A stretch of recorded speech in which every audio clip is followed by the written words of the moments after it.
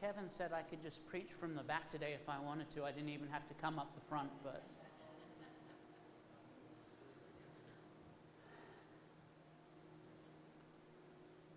So today I'm going to be sitting in the chair. Ooh. So many of you know my parents came and visited this last week, and while we were gallivanting around Washington, I had many cups of coffee but no water. And then on Wednesday I joined Jared for a work day out at Camp Lummi, and he didn't let me drink water. He was working me too hard. And so on Wednesday night I was very, very sick,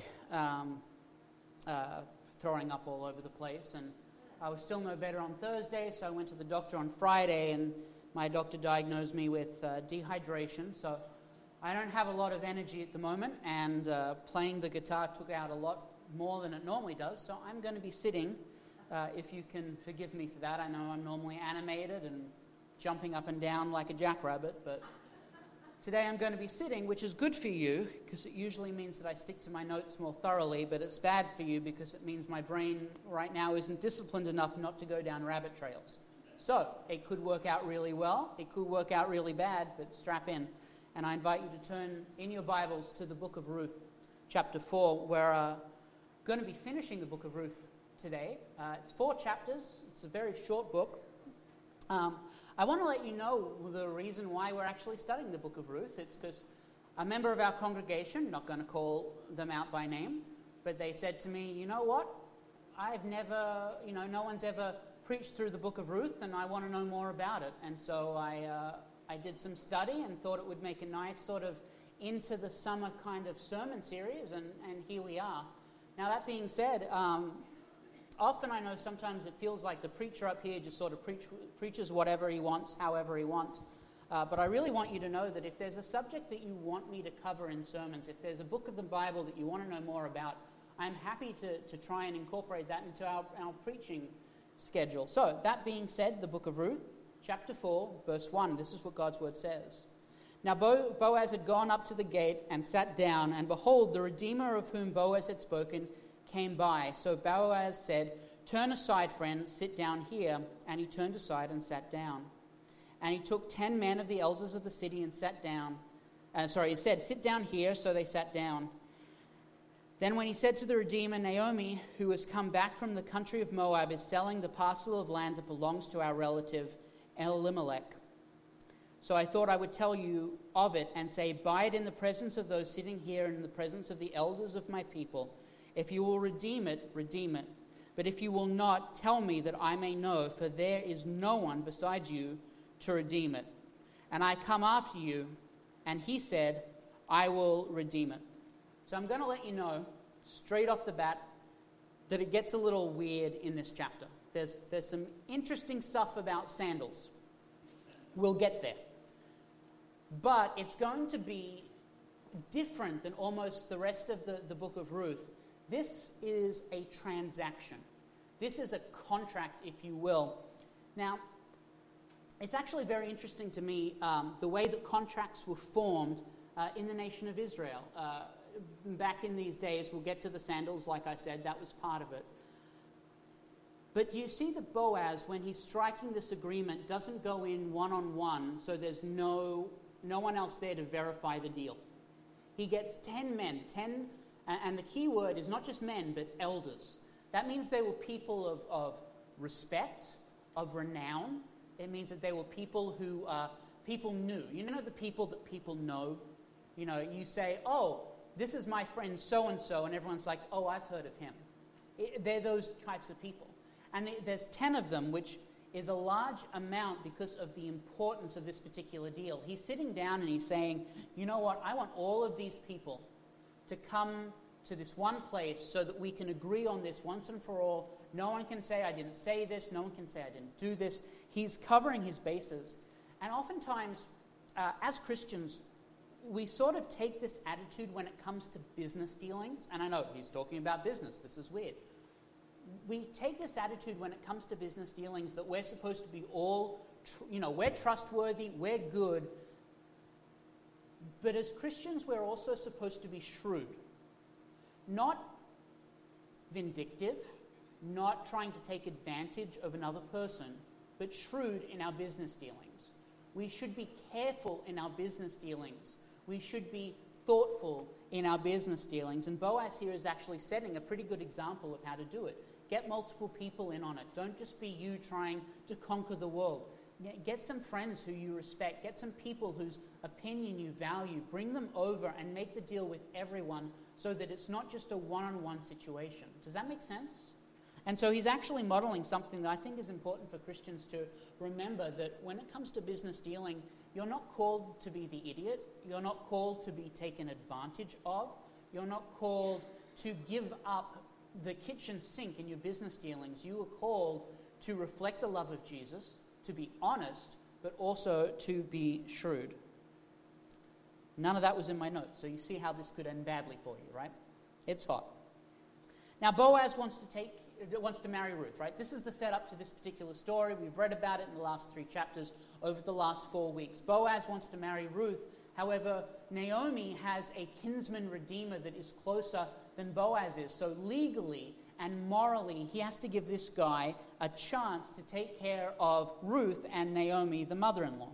And so to do so, because he wants to take care of Naomi and he wants to marry Ruth, what he actually has to do is knock off this guy out of the way and sort of come in over the top, but he wants to make sure that he does it right, and it's very important that he wants to do it legally. A lot of times you'll hear that the end justifies the means. It doesn't really matter how you get there, because what is at the end is the most important. And I'm here to tell you that's not a biblical concept. The ends do not justify the means. The Bible over and over and over again tells us that the means are actually important. How you get to a place is important as the destination. Are you getting there? Paul says that when he gets to the end of the race, he wants to make sure that we've run the race well and run it with endurance, not just our Christian walk, but the way that we live and practice our lives. And what this means, and what I believe this means, is it doesn't just matter the destination. It doesn't just matter doing whatever you can to get there. What matters is the way you go about it. As Christians, are you showing love? Are you showing compassion? Are you putting your needs above or below other people's? Boaz here is really demonstrating the right way to go about it. He wants to marry Ruth. He wants to get married. He wants to live a life and be happy, but he wants to do it the right way. So Boaz arrives at the city gate.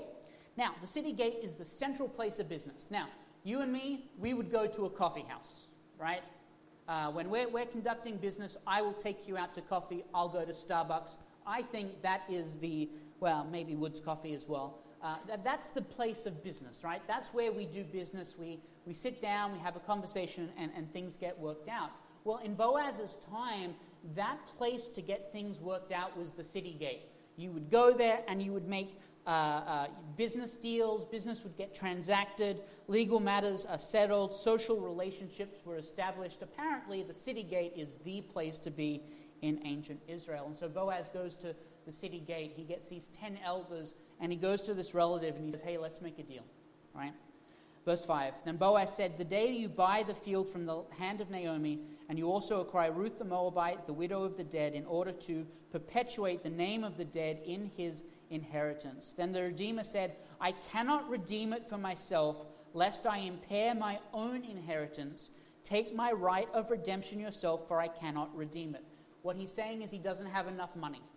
There is not enough cash on hand for him. So Naomi, when her husband died, when her sons died, inherited a plot of land. It's not enough to survive, but it's the one thing that Naomi owns. And what would happen is the kinsman redeemer would come in and he would purchase that land, purchase Naomi. Naomi would become his wife, and they would suddenly become a family unit, and that land would go to the kinsman redeemer. But what he's saying is he doesn't have enough money to do it. He doesn't have enough reserve in the bank account.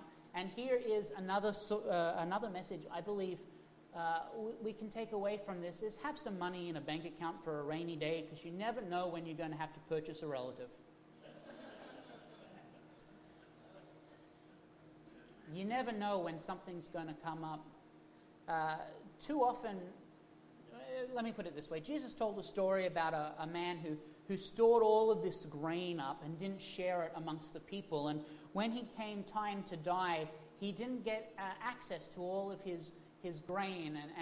And Jesus was making a point that hoarding wealth is sinful. However, Jesus also told stories about using gifts and planning for the future and making wise decisions. And listen to me very carefully. It's never a wise decision to have no resources. I love Jesus. I trust in Jesus. I believe that Jesus provides. But part of that provision is the common sense to know that if you live long enough, something is going to go wrong in your life. Something is going to happen to you that you need to be able to financially outlay some money. And what we're seeing here in this particular scripture is this guy has a scriptural obligation to put up this money and to buy Naomi from poverty. But instead, he doesn't have enough money. I want you to flip this scenario around. What if Boaz wasn't interested in marrying Ruth? What would happen to Naomi and Ruth? They would die from starvation, or they would be forced into prostitution. Now, I'm not saying this is your fault, but this still happens in the world. This still happens in many underdeveloped countries. People go in, they get people into debt, they loan them the equivalent of $20 American, and then they own them for life, and then they own their families for life. And we see all across the face of the undeveloped world people in perpetual slavery because they can't repay $20. Now, it's not bad for us here in America. It doesn't get that bad. But you can become enslaved to debt really easily in this country. We live in a society that is all about material possessions. We live in a capitalist society. And that works for us on so many, it works as a country. It's fine. But I don't think it's the way that we as Christians should live. Valuing the next iPhone over helping people in need. I'm very proud of this congregation with the amount that we help other people. I think we can still do a better job because I think we can always do a better job. But you would be amazed at the amount of people in this community that's come together to help. Just an example, Camp Lummi. Camp Lummi has a special place in a lot of people's hearts, and because we asked, we have teams, practical armies of volunteers going out. This last Wednesday, we had 25 people going out to help clean up this camp. And the reason they were doing it was because they know that camp has the opportunity to help people in the future, to help the underprivileged. That's not a Christian organization. It was an insurance company. Sometimes it's a little bit embarrassing that an insurance company with no Christian affiliation, they might individually be Christians, but the company itself is not, that they sometimes do a better job of being the hands and feet of Jesus than the church does. So anyway, all that to be saying, I am very proud of you.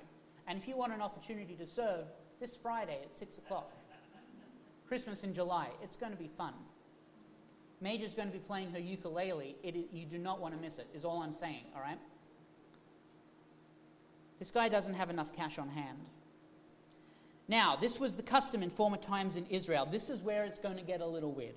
There was a custom in former times in Israel concerning redeeming and exchanging. To confirm a transaction, the one drew off his sandal and gave it to the other, and this was the manner attesting in Israel.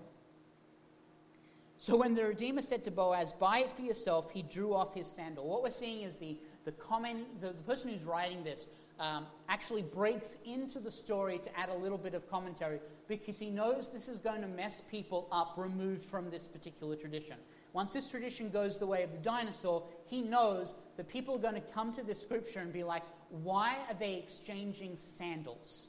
Like, I'm not going to go up to Brian and say, Brian, we're going out to coffee. Here you go. Here's my shoe. That's going to confuse both Brian and anyone that's around us. So the narrator sort of breaks into his narrative and sort of tries to explain this. Now, I know what your first question is. Does that mean there's a bunch of men walking around with mismatched sandals? That's my question. Now, this might be the dehydration talking, but I want to know these answers. When I get to heaven, I know it's not going to matter, but I have in my mind a laundry list of questions from Scripture that I'm going to ask Jesus. And I know I'm never going to get the opportunity because I'm going to be worshiping him, but come on, This is one of those questions. Why the sandal? What does that signify? What does a sandal signify? You know, without your sandals, without your shoes, you don't get very far in life. Now, this is this country. I know in other countries, some people don't have the opportunity to wear sandals all the time or shoes, and they make do. But in this country, if you took the shoes from your feet and tried to walk from here down to the corner gas station, I think you would make it out of the parking lot before you figured out that you needed shoes. The stones are really hot, especially today. They're sharp. You don't get very far without your shoes. I don't know really what this tradition is about. I'm not going to give you some deep insight into the culture of Judaism and why the sandal was so important. Why didn't they swap belts? Why didn't they swap t-shirts? Why didn't they swap hats? I don't know. But I can tell you what, in this day when they would exchange shoes, it was recognized as legally binding. This was the same as someone writing a contract. Someone putting their name at the bottom of a piece of paper saying, I am going to do this. And I think what's really interesting about this is that Boaz is making sure that he does everything the correct and legal way according to Scripture. Boaz said to the elders and all the people, you are witnesses this day that I have bought from the hand of Naomi all that belonged to Elimelech and all that belonged to Chilion and Mahlon. Remember, their names mean sickness and death, right? Why would you name your child sickness and death? I don't know. That's another question. Put it on the list. Also, Ruth the Moabite, and this is the bit that Boaz really wants. Moab, the widow of Mahlon, I have bought to be my wife to perpetuate the name of the dead in his inheritance, that the name of the dead may not be cut from among his brothers and from the gate of his native place. You are witnesses this day. Then all the people who were at the gate and the elders said, we are witnesses. May the Lord make the woman who is coming into your house like Rachel and Leah, who together built up the house of Israel. May you act worthily in Ephrathah and be renowned in Bethlehem. And may your house be like the house of Perez, whom Tamar bore to Judah because of the offspring that the Lord will give you by this young woman. So Boaz took Ruth, and she became his wife, and he went into her, and the Lord gave her conception, and she bore a son. So a lot just happened sort of in that particular passage. We'll just walk through it really quickly. In front of the 10 elders, he said, this is the transaction. Look, I have a shoe. We're good here, right? And so because he has the sandal, they say, yeah, you've got the sandal. This is the deal. These people are going into your house. They're going into your care. They're going into your life and your home. They're going to be part of your family. I want you to pay close attention, if you will, to the fact that the name is really important. Part of this is to sustain the family line. Now, some of you may ask, why is the family line really important? We're going to get to that at the end of the scripture. This family line is the most important family line in the history of the world. This is not just nobody. This isn't like me saying, oh yeah, I can trace my genealogy back to the 1500s. I can, by the way, in case you're wondering. Woolen, it's a good name. What this is about is tracing a genealogy back to the Adam. These guys can trace a genealogical line, a hereditary line, all the way back to the first man. And it's really important, and we'll get there in a second. But he takes Ruth into his house. And this is another important aspect I want to take note of Boaz's culture. It says that he took Ruth as his wife, not just as property, not just as this is something that I can mount on my wall and have my friends over and say, hey, look what I got. He took her as his wife. Now, women in this culture publicly don't have a lot of pull and sway. Privately, in the house, they rule. I'm not sure if you know much about Jewish women. In their households, they're the driving force. There's an old Jewish saying is that the man is the head of the household, but the woman is the neck, and she can turn him at will. And it's very, very true in this particular time and culture that if you take someone into your house and you declare them to be your wife, that is elevating to them the point where you say that they're going to have an influence on the way that you make decisions. And I think too often men get really caught up in that wonderful piece of scripture that Paul lays out that says, men, you're the head of the household. We get really caught up in that, and we say, oh yeah, I've got the authority. Look, Paul says so right here. Submit, do this. But we ignore the rest of that particular scripture, which actually begins with the phrase, be subject one to another.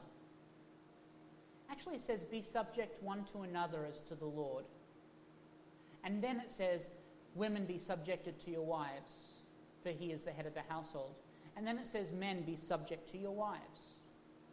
You notice what we like to do is just take that one phrase right in the middle of that particular bit of scripture and say, well, look, women, be quiet, do as you're told. No, it's in the middle of something. And I will submit to you that the most important part of that scripture is where it says, be subject one to another. And it's talking to Christian brothers and sisters. It's a letter written by a Christian to the church. It's talking to Christians. That you and I are to be subject one to another. And we don't like that word in today's culture, subject. When we think of the word subject, we think of maybe a monarchy. We think of the queen and her subjects, her being able to tell each other what to do. And I don't think that's the right interpretation of the word subject. What it means is for me to say to you, what can I do for you today? How can I help you today? It means that you're going to say to me, what can I do for you today? How can I help? I believe one of the most important things that we as Christians have missed is the idea that we can help one another, not just in our spirituality and our faith, which is important and we can, but in our material lives as well. When we're struggling, when there's a single mother here who needs just 5 minutes from relief. Have you ever heard the term a fresh inning from a relief pitcher? Some people need that. Can you help? Can you be subject to your brothers and sisters as to the Lord? So Boaz took Ruth into his family, into his life, and they said to him, may you be blessed like Rachel and Leah. They had 12 kids, in case you're wondering. That's a blessing, apparently. All I'm saying is once the children outnumber you, give it up. Any parents with more than 3 kids, you know what I'm talking about. Once they outnumber you, you're in trouble. Then the women said to Naomi, blessed be the Lord. I don't know what I'm doing either. My head's gone. Let's just get through this for the next 5 minutes. Then the woman said to Naomi, blessed be the Lord, who has not left you this day without a redeemer, and may his name be renowned in Israel. He shall be to you a restorer of life and a nourisher of your old age, for your daughter-in-law who loves you, who is more to you than 7 sons. That's important. I wish each of you had a daughter who was worth more to you than 7 sons. Someone who is there for you, who takes care of you, who loves you unconditionally. Then Naomi took the child and laid him on her lap and became his nurse. And the woman of the neighborhood gave him a name, saying, a son has been born to Naomi. They named him Obed, who was the father of Jesse, the father of David. The rest of this particular scripture goes on simply to chronicle the genealogy of David. And if you know your church history and you know your scripture, you know that David eventually would be the father of Jesus Christ.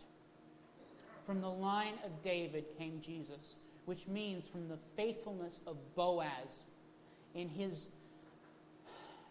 redemption of Ruth came the Messiah, the Savior of the entire world. Here's why I think it's really important for us today. You never know the fruit of your decisions. You never know the fruit of your faithfulness. You never know what's going to happen when you say to God, yes. Sometimes, as in some of the other sermon series that we've gone through, it will and can end badly for you. When you say yes to God, sometimes his plan is for the establishment to burn down and you to be left in the ashes. And that is hard and painful and difficult. But sometimes in Scripture, the blessing of God is a faithfulness that lasts for generations to come. In our church family, you all know that there's a lovely lady here who adopted a beautiful boy from overseas. The fruit of that act means that he's going to know Jesus Christ as his Lord and Savior. He's going to be a Christian. And he's going to, I firmly believe, lead others to Christ and perpetuate salvation for them. That's a blessing. Too many times we walk away from the blessing of the Lord because it would be too difficult. Sometimes we walk away because it's too hard, or it's outside of our comfort zone, or we've never done it that way before. And I just want to encourage you as we finish our sermon series in the book of Ruth, as we finish today's sermon, I want to lift you up and encourage you that you never know what the Lord has for you on the other end of obedience. It could be more than you've ever hoped for or could possibly imagine. It could be everything you've ever hoped for or dreamed. God could have something amazing for you just at the other end, waiting. Amen? Let's pray. Heavenly Father, I thank you today for the book of Ruth. You've given us the opportunity as a congregation to walk through it and to see how your hand is evident in the life and the ministry of Boaz, through his adoption and redemption of Naomi and Ruth. I pray, Lord God, that each one of us trusts fully in you and your amazing grace, that there is a greater journey for us on the other side of faithfulness. Lord, be with us now until we meet together again. I pray these things in your Son's precious name. In the name of Jesus, amen.